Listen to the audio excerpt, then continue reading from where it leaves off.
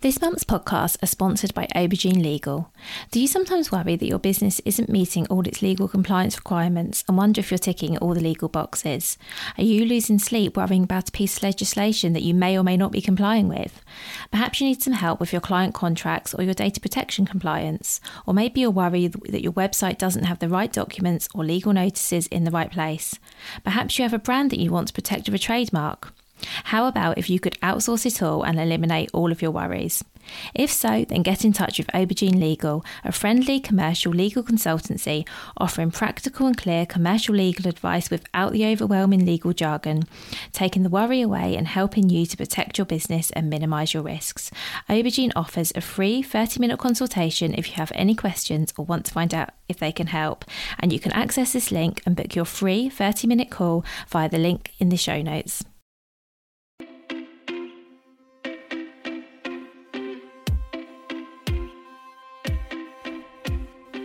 Welcome to the Bring Your Product Ideas to Life podcast. Practical advice and inspiration to help you create and sell your own physical products. Here's your host, Vicky Weinberg. Today on the podcast, I'm delighted to have Shona Chambers join me. Shona is a returning guest. She was on a few episodes, well, I say a few episodes ago, I think it was actually 2 years ago she was on, so doesn't time fly. Shona is a marketing consultant and she's here today to talk specifically about how to grow your email list. She talks about why as a small business it's important to have a list, how you might grow it, and if you do have an email list of people on, what sort of things should you be sending to them, how often, and hopefully all the other questions that you have on this subject. So I would love now to introduce you to Shona. Hi Shona, thank you for joining me again. Lovely to be here, thank you. Oh, you're welcome.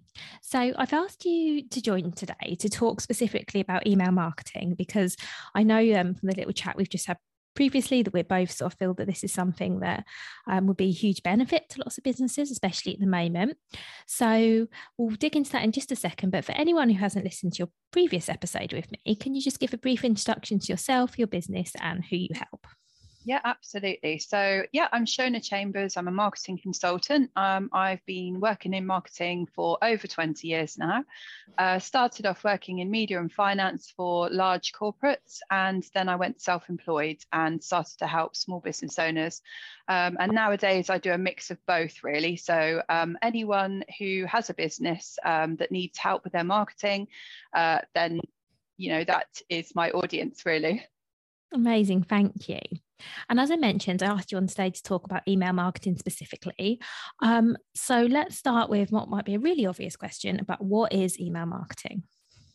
So email marketing in its very simplest terms is just having email addresses from your customers that you have permission to use to contact and to remain in communication with your customers.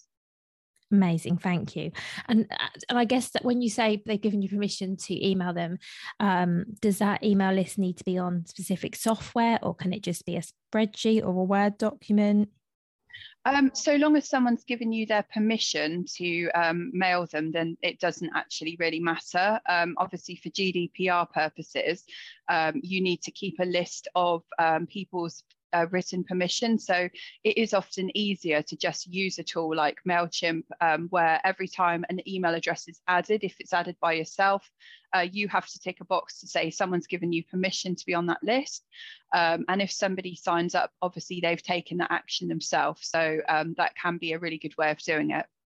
Yeah, thank you. And I think as well, using an email provider, whether it's MailChimp or, but I know there's lots of other options out there. I use MailChimp myself, actually. I guess another advantage of that is people can unsubscribe easily if they want to as well. Absolutely. Yeah, that's really important to make sure that any email that goes out does actually have a link on it so that people can unsubscribe.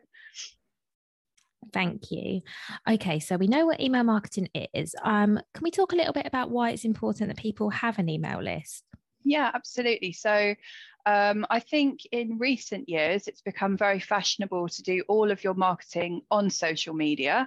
And social media is very important, but we probably all know people who have had problems where maybe they've suddenly lost access to their accounts. There was a very big account recently that has around 80,000 followers on Instagram. And lots of people do follow them, especially if they are people who make things for a living. They lost access to their account essentially, and it was a massive problem for the founder. And eventually she did manage to get it back again, but still, it was a really difficult situation. And I've seen that probably most weeks, somebody I know will lose access to their Instagram account particularly. So having an email list just means that you have got a bit of insurance for yourself, that the people that you've worked hard to build up relationships with can actually still hear from you, and you own those addresses. If somebody's happy to be on your list, then that is something that you own as a marketing asset. That's great, thank you. And I guess that also gives you the option that if you do lose access to your Instagram, for example, you have to start again, at least you can email your followers, your people on your list, and say, this has happened, come and find me here. Whereas otherwise you've potentially lost all of those people. Absolutely. And I see something similar, if you don't mind me mentioning, Shayna, with other e-commerce marketplaces as well. So particularly Amazon sellers, because I work with a lot of Amazon sellers. And one of the downsides of selling on Amazon is that you don't get the customer's email address. And that can be really tricky, because should you get kicked off Amazon, which doesn't happen often, but does happen, or your listings get shut down, it might be that someone just doesn't know where to find you. However, if you have them on an email list and something goes wrong, then you can sort of say, oh, actually, my Amazon, product isn't available on Amazon anymore, come to my website. Or even better, nothing has gone wrong and you've got a new product, get them to buy it on your website rather than sending them to Amazon potentially. So I think there's definitely lots of reasons to be able to contact people directly rather than via these third-party marketplaces that, as you say, might get taken away from us at any time without warning. Yes, it's true. Yeah. So I think people hopefully will understand the benefits of having an email list. But I guess the harder thing is actually getting people to join it, because I don't know about you, but you get pop-ups every website I go on, and every time you buy something, someone wants you to join their list, and we get a lot of email, don't we? So what are some good ways of getting people to actually join our list? And maybe a little bit later we'll talk about how to get them to stay as well. Yeah, well, I suppose one of the best ways to get people to join your email list is to suggest it to them at a time when they're actually engaged with you already. So now that we're allowed to be back at shows and exhibitions, obviously you've got people walking around the show, you might have a stand at a show. So having a tablet around and just offering people the opportunity to sign up whilst they're already interested in other things that are right in front of them, that's a great way to do it now. If you're in a shop, you can equally have a tablet, near the till, and maybe some messaging to suggest to people, like, just pop in your email address now, and maybe you can incentivize people in some way. So a great way of doing that is to have something called a lead magnet. Which is simply something of value to your customer that they'll be happy to give their email address in exchange for. So a lot of people do, if you're a service business, it could be a PDF of some kind where you are giving useful tips to your customers in exchange for their email address, and they'll get it as soon as they sign up. Or if you're a product business, you could offer a free sample of some kind, whether that's a tester of something or something small that just gives people a flavour of your business. So that's one way that I suggest to do that. And if it isn't in person, then you could maybe do it via your social media again. So I think it's always so important to be giving value to people. Nobody wants to be spammed, so they're way more likely to maybe listen to an Instagram live or a Facebook live and just decide at the end, yes, I love this person's content, so I'm going to sign up to their email address. And that's why it's really important to just have a link in your bio that they can click and sign up then and there. So I think people are much more likely to sign up to your email list at a time when you're being engaging and interesting to them, rather than just having a box on your website and hoping that lots of people will jump on there and sign up. Because actually, for me, that's probably one of the least ways that I get subscribers to my mailing list.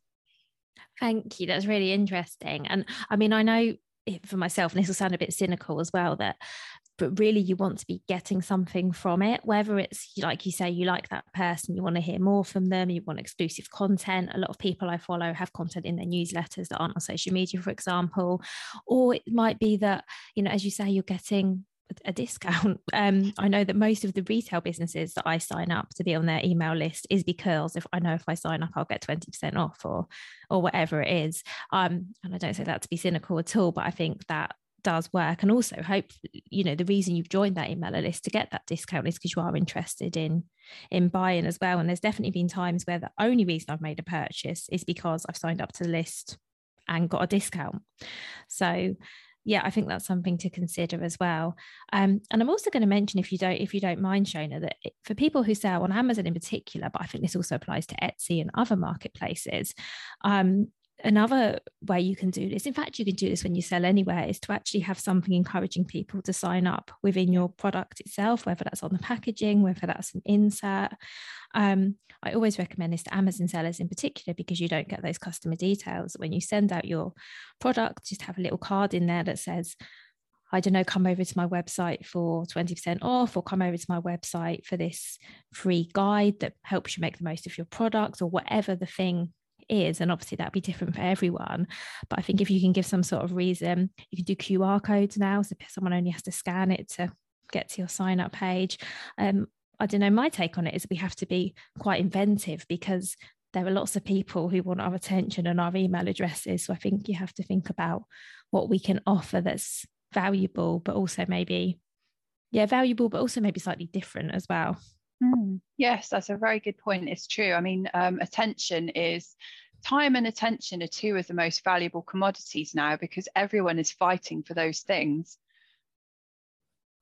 Thank you. And so let's say we've got some people on our email list. I don't know about you, I unsubscribe to lists constantly. So what kind of content can we send to people to keep them on our lists now that they're there? Yeah, I think this really comes down to understanding our audience. So essentially, the better that you know your audience and the people that you are writing for or talking to in your content, the better that connection is going to be. So you'll probably know yourself that if you send out messaging, something that you have specifically thought about the person who's going to receive it and think, this is useful, I know that this is going to help people. So for example, for me, maybe I'm going to send out content about things in the economy that people need to know about, any trends that they might want to be aware of. So a recent article I read about was talking about that with the economy the way it is, people are still looking for those small treats, so around the price of a lipstick.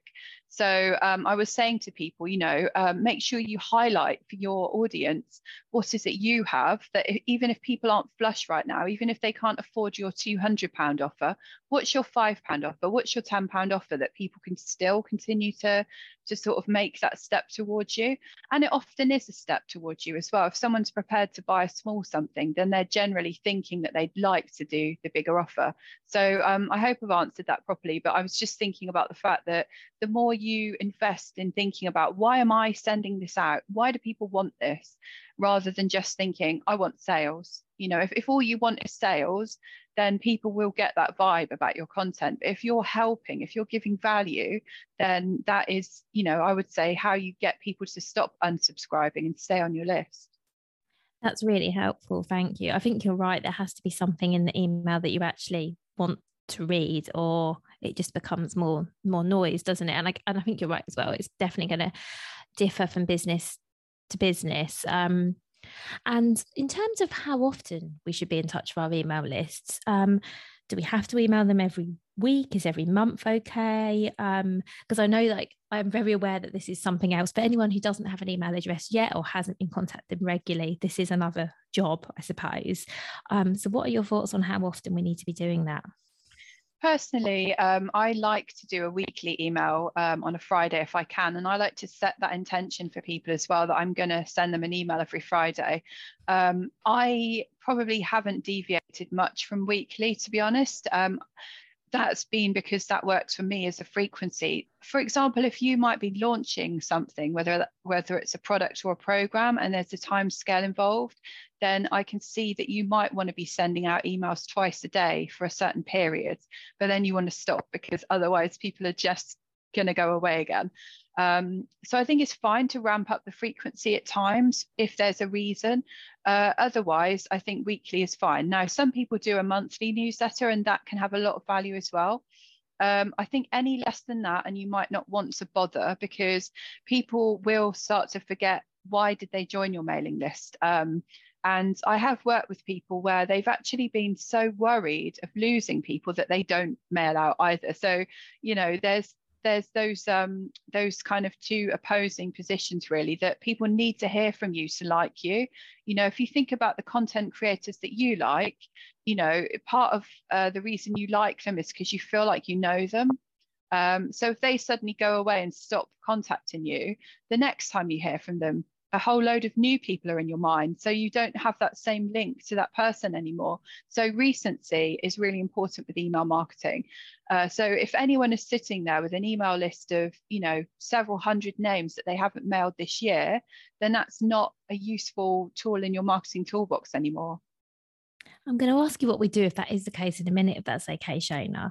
To come back to the frequency and what you said about setting the expectation. And I think that's probably really important, because I think when you sign up to an email list, I think I quite like to know, am I going to get emails every day? Am I going to get emails every week? And I've noticed that some of the bigger companies now give you the option to sort of, how often do you want to hear from me, or what topics do you want to hear of? And I'm not saying that everyone needs to be doing that, but I think there is something in knowing that, okay, I get this email every Friday. And there's certainly some now that if it doesn't appear in my inbox, I think, where's that? I usually get that on a Thursday or whatever it is. And that's great that they've trained you to feel that way, really, because it all depends on how you see yourself. But obviously, we all have our favorite media sources. So, for example, I'll say it, you know, I love EastEnders. You know, you'll find me every time EastEnders is on, I'll be listening to that. You know, and people have those things where they know it's coming and they look forward to it. So obviously the media love it when EastEnders isn't on, because the football's taken place, and it will all be, oh, fans were up in arms because of this. So it's quite funny, really. I don't feel that way myself. I can wait.